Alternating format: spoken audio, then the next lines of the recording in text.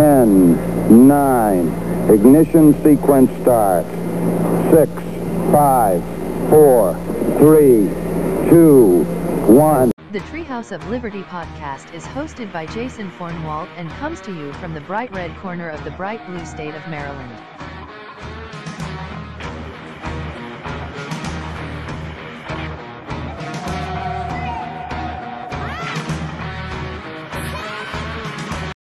Hello, ladies and gentlemen, and welcome into another episode of the Treehouse of Liberty podcast. I am your host, Jason Fornwalt, and thank you so much for choosing to join me once again.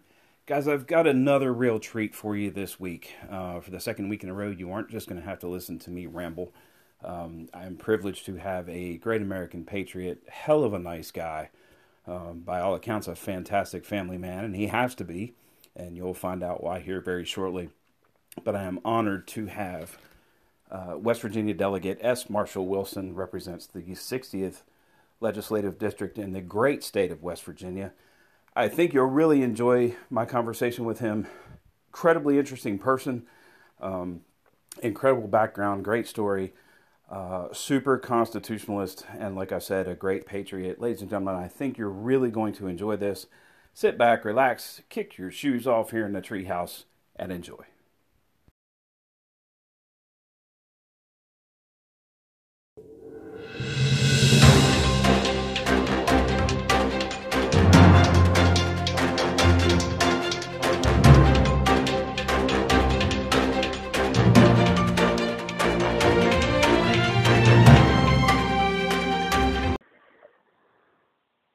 And now, ladies and gentlemen, it is my high honor and distinct privilege to welcome in Delegate S. Marshall Wilson, who represents the 60th Legislative District in West Virginia, to the Treehouse of Liberty.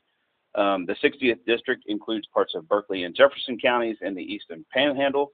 Delegate, welcome. Thank you so much for your time, and I know you must be a very busy man right now. Jason, I assure you the honor is mine. Thank you for the invitation. First of all, can you tell our listeners a little bit about who you are and what your background is? Well, I'm a retired Army officer, was an infantryman, did a tour in combat, commanded a company attached to the Combined Joint Special Operations Task Force. I was actually out of the Army for 11 years, right in the middle of my career. When I left active duty and became a preacher, and then I was a missionary living in the Amazon jungle. Wow. Where I taught systematic theology and started churches and trained pastors. And while I was there, there was a woman that we knew in town who was single and was living, having a really rough life, and already had 3 kids, and she was pregnant, and she came to me to talk about an abortion. I talked her out of it and offered to adopt her child when her child was born. And she laughed at me. She said, you've already got 7 kids. I said, yes, ma'am, I can count. And so we took care of all her bills and got her through the hospital and got her through the delivery. And she had twins. Twins came to live with us. And, we've been responsible for them since they were 5 days old. And they're 14 now. And it took us about 12 years to finally get them to the United States. I lived with them there for a year. And then in the intervening time during those 12 years, I spent 4 to 6 months out of each year, except the year I was in Iraq, in Peru with those kids. And so I came home from Iraq, and my wife asked one thing of me, one thing only. This woman who married me with 9 kids, 2 of them stuck in Peru. And, I was not in real great shape financially at this point either, having gone through a divorce and, trying to take care of 9 kids. And Julie married me and asked one thing of me. She said, would you move to West Virginia with me because I love it here? And I said, yes, ma'am. Yes, ma'am, absolutely. Now, Julie is she's a medical professional. She does anesthesia. And she is also a Navy captain. She's a nurse anesthetist for the Navy Reserve, and she's a captain in 06. And she started off just like I did as an E1, lowest level enlistee as a corpsman with a Marine weapons company.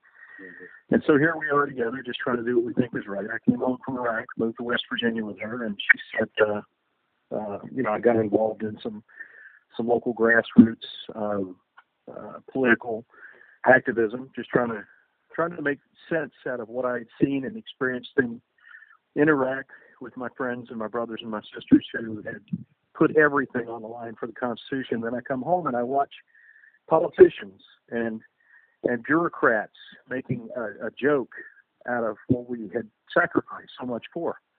Right. And I was angry. I was so angry it's not even funny. And I don't get angry. I'm one of these guys who walks around laughing all the time and telling dumb jokes. And I was so angry. And my wife just said, and Julie said, "You need to do something about this." I said, "What am I going to do? I mean, I'm an infantryman and a preacher. I have no skill set for being a politician." And she said, "Well, you need to do something. You need to run for office." And so I did, and kind of took everybody by surprise when I won the primary, and then I won the general, and I became a delegate. That is nobody knew how I did it. I had no money. I had no name recognition. The guys I ran against had money, billboards. They lived here their whole lives. They knew everybody, and all I did was go around door to door. And I kind of live in the backwoods in the southern part of Berkeley County. And, so I had to drive from house to house until I could walk. Right. And I went door to door, knocked on doors, said, "Hi, I'm Marshall. I'm a dad. I'm a husband, combat veteran, former missionary, and I'd like to ask you to consider hiring me to be your delegate." And invariably, the person I was talking to would say, "What do you mean hiring you?" I'd say, "Well, if you vote for me and I get elected, I'm your employee." And so that would, of course, open the door, and we discussed what the Constitution really says about how a representative republic works. And, I went into this whole thing assuming that I was going to get trounced. And I won the primary, and nobody was more shocked than I was. I gave everything I had, but I didn't think I had anything. Right. And it blew my mind, and I think a lot of other people's minds, the simple fact that an honest man walking around knocking on doors and talking about the Constitution could possibly win. And I did. It's funny that things happen that way, and I apologize for interrupting you. No, please, go ahead. It's funny that things happen that way because for people like us who are, I like to say on the show all the time, that the traditional God, family, country type of person, we have that dream. We pray that we will see somebody who really can walk door to door, convince people of the quality of their character and their love for the Constitution and the values that we have. And obviously, sacrificing for those things the way that you did, I don't know that many people can back that up more than you did when you spoke with them. But it's like we imagine seeing a movie where that takes place or reading a book where it takes place. I mean, it's truly hard to believe that someone can take the initiative and to go to all of those doors. I lived in Berkeley County for a while myself, and I know it's a fairly large area, and Jefferson is as well. And as you talked about, it's kind of spread out. You're not walking anywhere down there for the most part.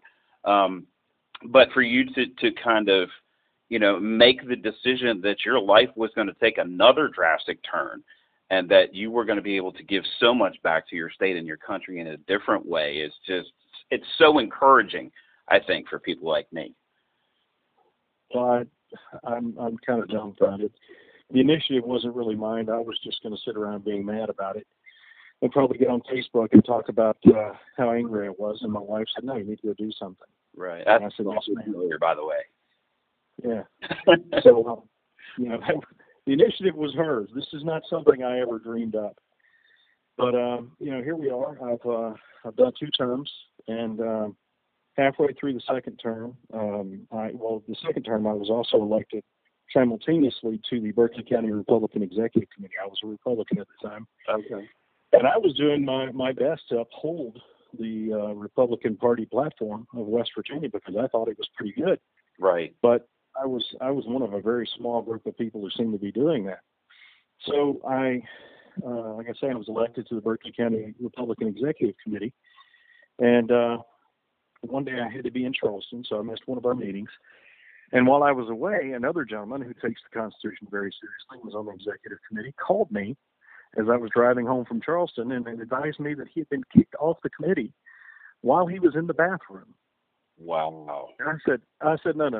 I'm sure you misunderstand. You couldn't possibly be removed from the committee because, first of all, you were elected by the people of your magisterial district. Right. That's a valid election. Right. Nobody can just simply nullify the effects of an election like that. There are processes, there are impeachments and things like that, but you can't just suddenly decide that you don't want to put up with the guy when you're not even the people who elected him?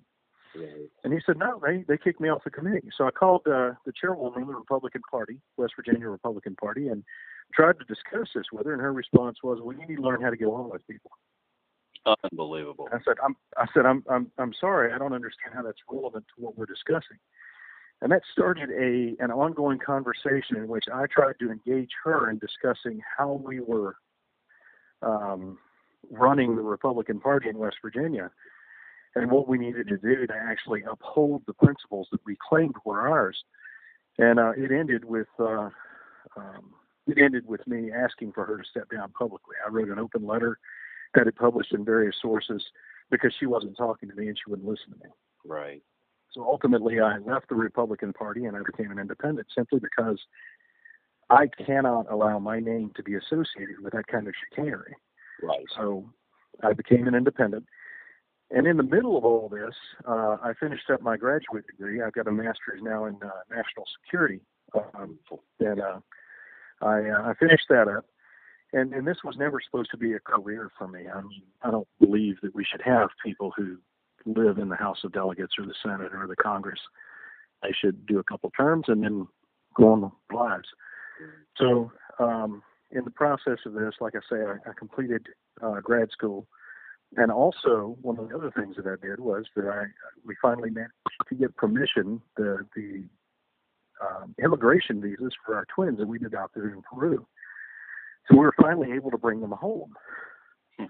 And meanwhile, I retired from the Army. So what this did was all of these things together made it possible for me to move forward with my life and my career, which I want to be involved in national security policy at the national level. And that's what I've been working toward all this time. Well, and so I've been looking.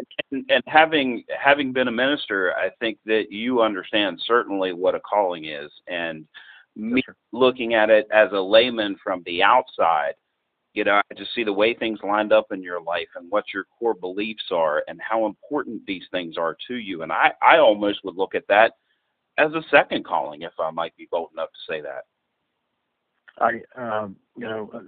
I just follow my principles, and this is where they've led me, and I believe that's what a calling is. A calling is just a mission that becomes obvious to you based on the situation you're in and the principles you adhere to. Right. I wish we could have 330 million that had, similar callings and similar desires. I want to get into a little bit about what's going on right now. I mean, obviously, we've got the COVID-19 pandemic. All of the state and federal governments are trying to coordinate their individual responses, how the feds are working with the states, exactly what our approach is going to be in all of this. And, I think states have taken different approaches. It's kind of piecemeal. Of course, that's what our Constitution mandates, is that the states do have their rights, supported by the federal government, of course. But I'm curious as to exactly what the role of the West Virginia state legislature has been in all of this. Okay. Well, first of all, let me give you a little bit more background on me, if you don't mind.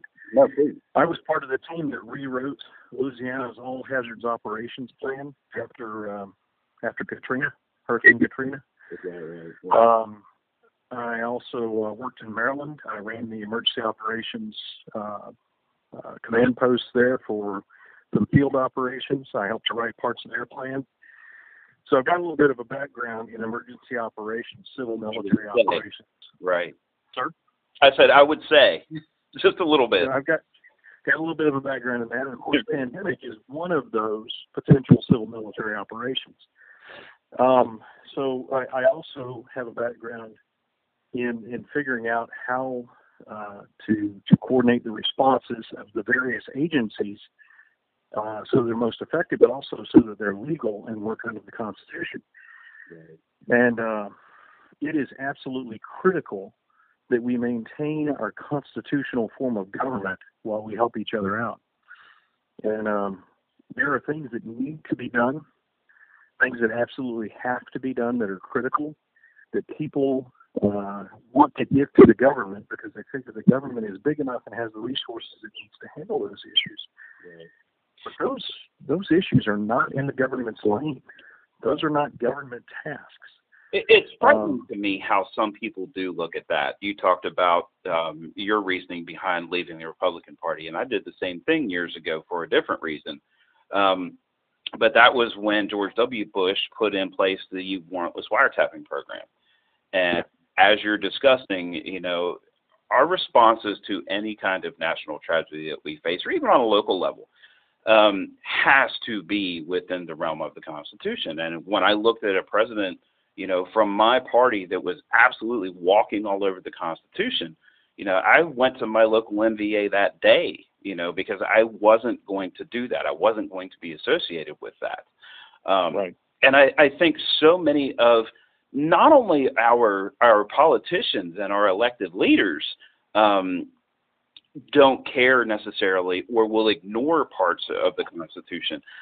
It scares me that our fellow citizens are in the same place. You know, when you listen to people talk about the things that we need to do to combat this virus, you know, we're all in this together. Oh, we have to flatten the curve. Oh, we have to social distance. Oh, we have to do that. We have to do this. And I understand that there are things that do need to be done, but when the media message is consistently the same, and you have private party enterprises that are pushing the same message, it really starts to seem like a propaganda campaign. And what scares me to death is that it appears to be working. Yeah, well, there's more to it than that. There's a lot more. And I hope you'll forgive me, but I'm going to kind of go off here for a second. All right, first of all, there's a huge difference between what we need to do and what the government has a right to mandate. Right. Huge, massive difference between the two. Now, there are things that you absolutely should do that no government agent has the right to look you in the eye and tell you to do.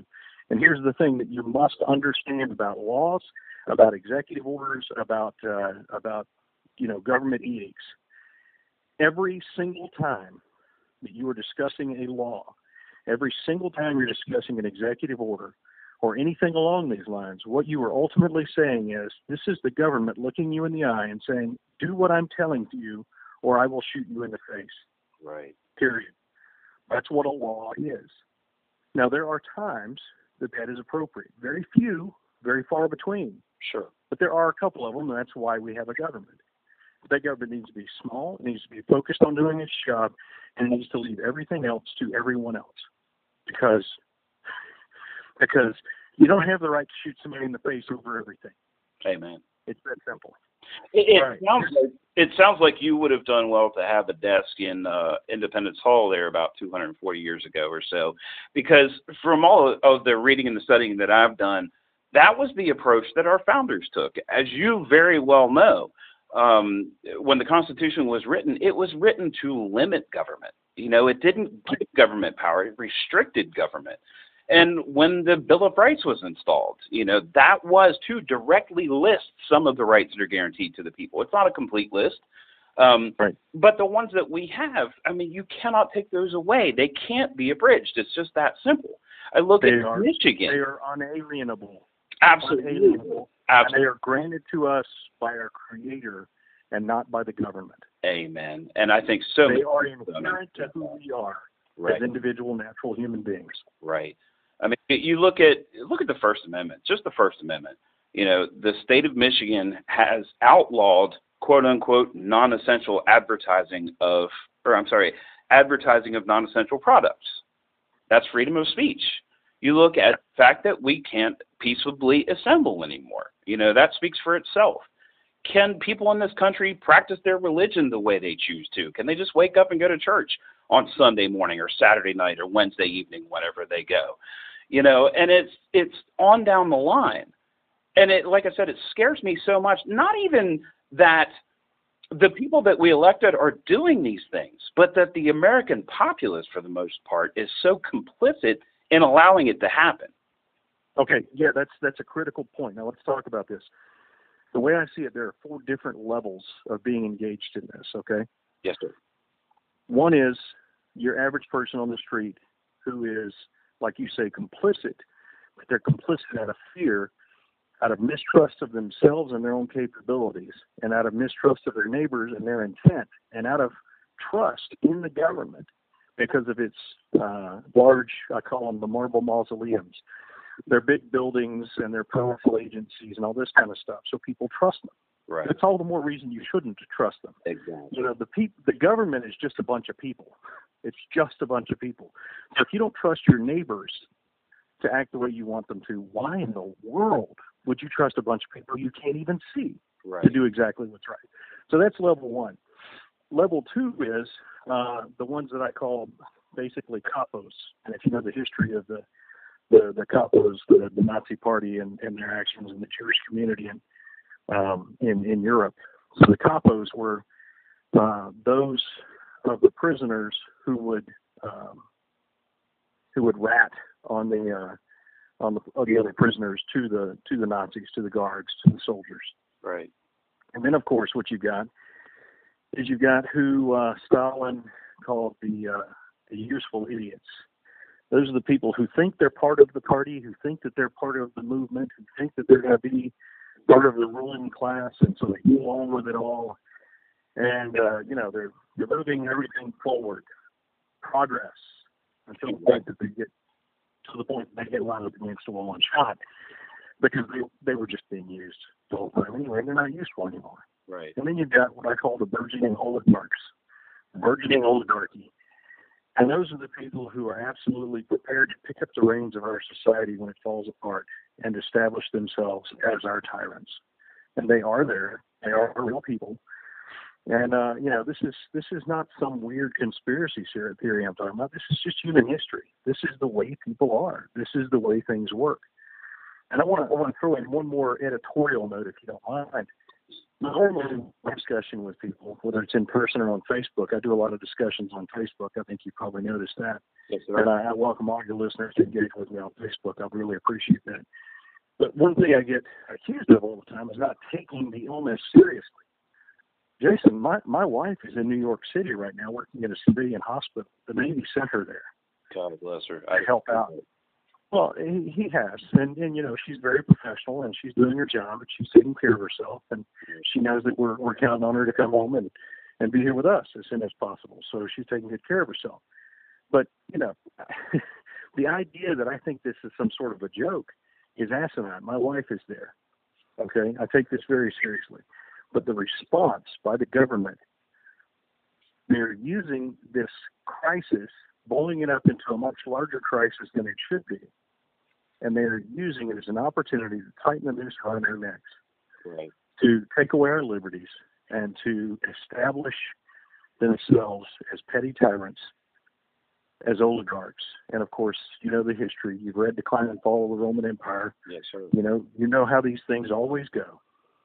We're looking at impending tyranny here. And I could go on about it for hours, but I know we don't have hours.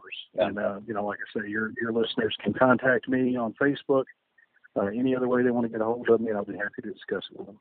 And please do that, folks. That was actually the way I met Delegate Wilson. And again, it's Delegate S. Marshall Wilson.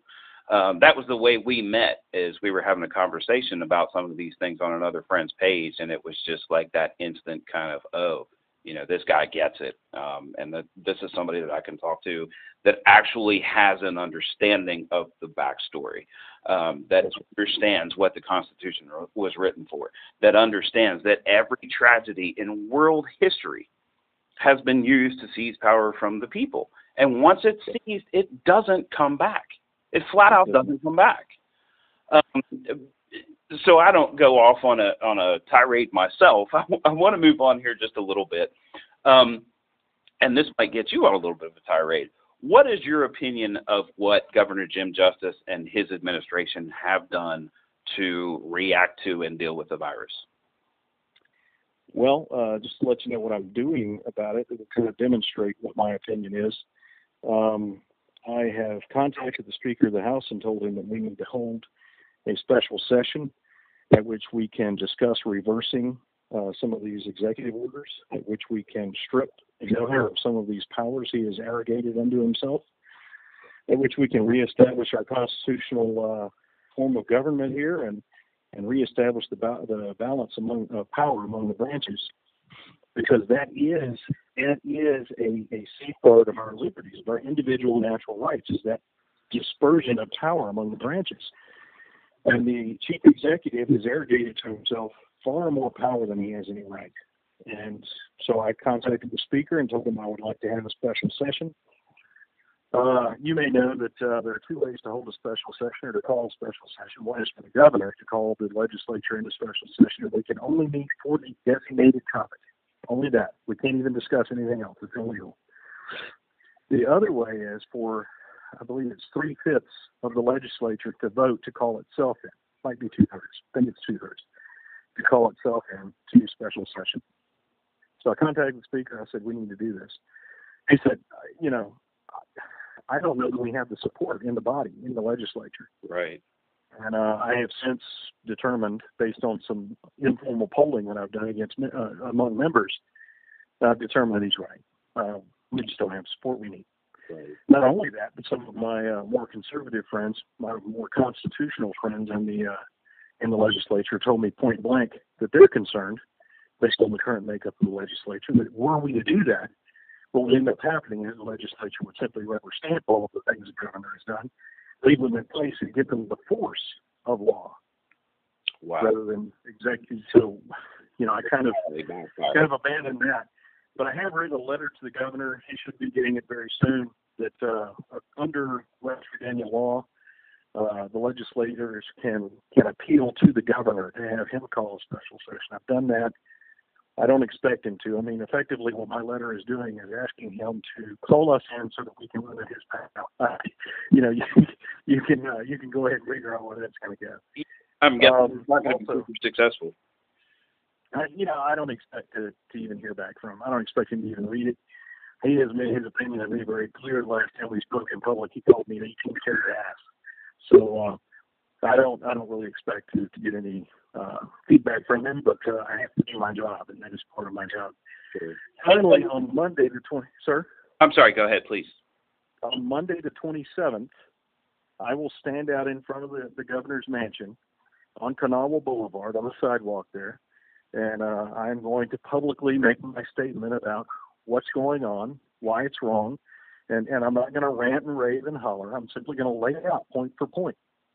I'm going to start from why the Constitution says what it says, the U.S. Constitution, how the West Virginia Constitution is derived from that, how all of that is necessary to uphold and defend our individual natural rights, our liberties, and then explain specifically how each point, not only the actual orders themselves, but the process by which he is presenting these orders is destroying your personal individual natural rights and your liberties.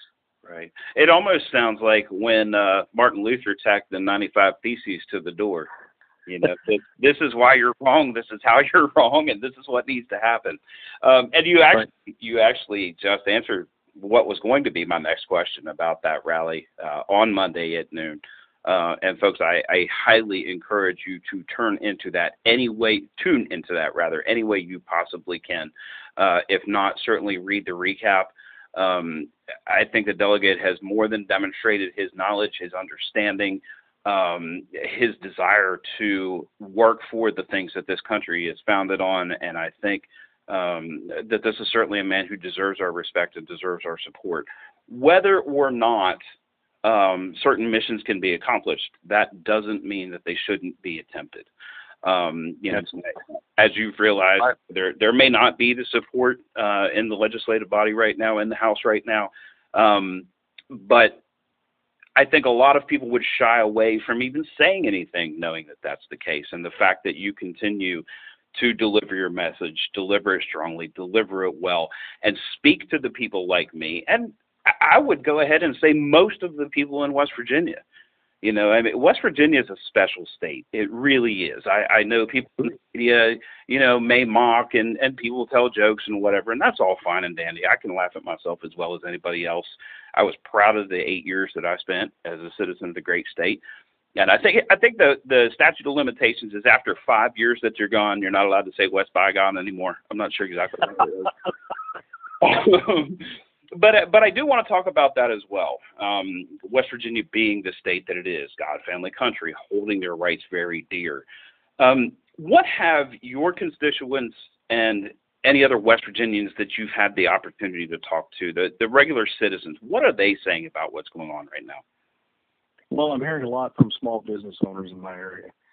And, the thing is that I actually believe that small business is not only a right, because pursuit of happiness, private property, the right to do with your time, talents, and treasure whatever you want, because it is an extension of your being. You own yourself, so you own whatever you produce, whatever you create. Nobody has any business taking away your business from you. Nobody has that right. Right. That is a natural right that is inherent to your being, that you can do with what you create, what you earn, whatever you want. And that right is being denied to people right now. So I've spoken with a lot of small business owners, and I want you to understand that small business is not just a matter of somebody exercising their rights. And it's not just a way to hire a bunch of people in your district, although those are important issues. It's a national security issue, because what ends up happening is the more power and the more influence is centralized, the less free you are. Now, whether that's in healthcare, or whether that's in government, or whether it's in the legal profession, or whether it's in churches, or whether it's in business, whether it's in the economy. The more power is centralized, the less power you have. The more that control is centralized, the less liberty you as an individual have. We need small businesses. Our way of life depends on locally owned small businesses, and we have got to allow them to do their job. I'm not talking about protecting them. I'm not talking about giving them a bunch of taxpayer money. I'm against that from just about every perspective you can imagine, giving anyone your money that's been confiscated from you by the government. But they have got to be allowed to do what they're called to do, what they're equipped to do, and what they've spent their life trying to build. They have a right to that. Right. And understanding that absolute power, of course, we know what that does, and we see it demonstrated more. Absolutely. More on a daily basis. I do have one major bone that I have to pick with you. Yes, sir. And this is something that I'm extremely upset about, to be perfectly honest with you. In January, you announced that you were not going to seek a third term in the legislature, and you mentioned that at the top as well. No. If you don't mind my asking, do you have further political aspirations? Do you have something that you have your sights set on? Do you plan to return to the private sector? What are your plans going forward? Because it scares me, to be perfectly honest with you, that we have a strong constitutional, forceful, powerful voice out there that's being presented, in a peaceful and calm and professional manner. It scares me to lose somebody like that. You humbled me. You really do. I don't know how to respond to that, but I will go ahead and answer the question. So my intent is to, as I said, use my master's degree and my 20 years of service in the military and my experience around the world to work in national defense policy. That is my intent. I have endorsed Michael Folk, who is also from Berkeley County and is a former delegate. He and I shared an office, and I know this man well. His principles are dead on target. His work ethic is there is no one who's ever served in the House that I know of who's ever worked as hard as that guy. He has a degree in economics. He is a professional commercial pilot. He is a farmer whose family has been here, I think, since the 1600s. I think the original land grant for his farm was from Lord Fairfax to his family. But he loves West Virginia. He loves the Constitution. He loves our rights, our natural rights and our liberties. And he will do whatever it takes to uphold and defend them. He is running as a Republican in the primary. I want to let my independent and unaffiliated friends know that you can vote in the Republican primary. All you have to do is request a Republican ballot. In West Virginia, independent and unaffiliated voters can vote in the Republican or the Democrat primary. I'm asking you to please vote for Mike Folk. Thank you, West Virginia, for that. As an unaffiliated voter in the Democratic People's Republic of Maryland, I don't have that option. Well, the next point to finally answer your question completely, I am sincerely hoping that Michael wins this primary. But he's up against a billionaire incumbent. He's up against a multimillionaire who has statewide name recognition. And he's up against the Republican Party leadership and establishment because they don't want him to win. The party itself, the leadership of the party, is fighting against him. Wow. And so there are, I believe, 7 Republican candidates, and he is in the field, and he's working hard, and he's been making great progress. But because I'm a military planner, and because I'm a combat veteran that led troops, I have to look at the situation and see the way that the battlefield really lies. Right. And here's the deal. I'm begging you, please nominate Michael Fulk as the Republican candidate for governor, and then elect him as our governor, because he'll do a great job. And however, if we fail, if we the people fail to get this man through the primary, I will be forced to enter the race as an independent. And I'm just sitting here, and as much as I appreciate your endorsement and all of the incredible things that you've had to say about Mr. Fulk, I can't see that as being a bad thing. I can't see that as being a bad thing. You know, why would it be bad for us to have an independent to start with, an independent thinker, someone that understands the Constitution as it was intended, somebody who has given his entire life to the service of his state and his country? How could that possibly be a bad thing? I don't understand. I respect what you're saying. I don't understand. Well, I'm not saying it would be a bad thing. I think that I would do a good job, and I would absolutely endeavor to do a good job. And my background and my training, my experience and education have prepared me to do a good job. But the simple fact of the matter is there's already a good man who would do the same sort of job that I would do, who's already on the ballot. Please elect him. He's a great man. I have untold respect for him. I simply can't. I don't have the words to describe the respect that I have for Mike Fulk and how much I hope that my friends will help me to elect him as the Republican nominee and as the governor. And I have so much respect for that opinion because so many of the people that we have been involved in politics in this country right now are me, power, what can I get? You know, the fact that, and I fully agree with you. I don't think it's being conceited. I don't think it's being cocky. I think you would do a spectacular job. And folks, if you're listening, if you are a resident of the great state of West Virginia, and I do say that emphatically, it is a great state. Yes, sir, it is. Then please do consider the recommendation and who this recommendation is coming from in terms of who you vote for in the primary and hopefully in the general as well. Delegate Wilson, I can't tell you what a tremendous honor it has been to have you on the show.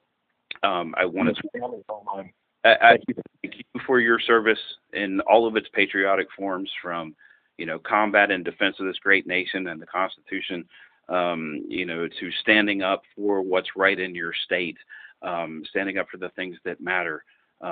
Thank you to your family. Certainly, you know, my best thoughts and prayers are with your wife in New York City right now. And ladies and gentlemen, whatever your beliefs are, whether you pray, whether you send good vibes, whether you just think positively about people, please throw your support behind her that she'll come home after this difficult time and come home completely healthy. And to your kids, man, I mean, it's just, you have done, you have lived the American dream and created it for yourself. You never took the easy way out. I mean, you got 7 kids, you adopt 2 more. You could have stayed home and watched everybody else go into combat. You could have gone to school, you know, additional school. You know, I know you've got your master's degree since then, but, you know, I mean, you could have taken the easy way out like so many people do, I guess is what I'm trying to say. And instead, you know, you sacrificed your time as a father. You sacrificed your time that could have been your own in the United States military and, again, serving in combat.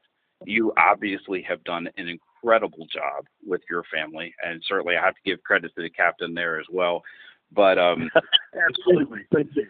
The fact is, your kids seem to have those same values that you carry, and those values that I think are so incredibly important to the continuance of this great nation in the form that it was intended by our founders.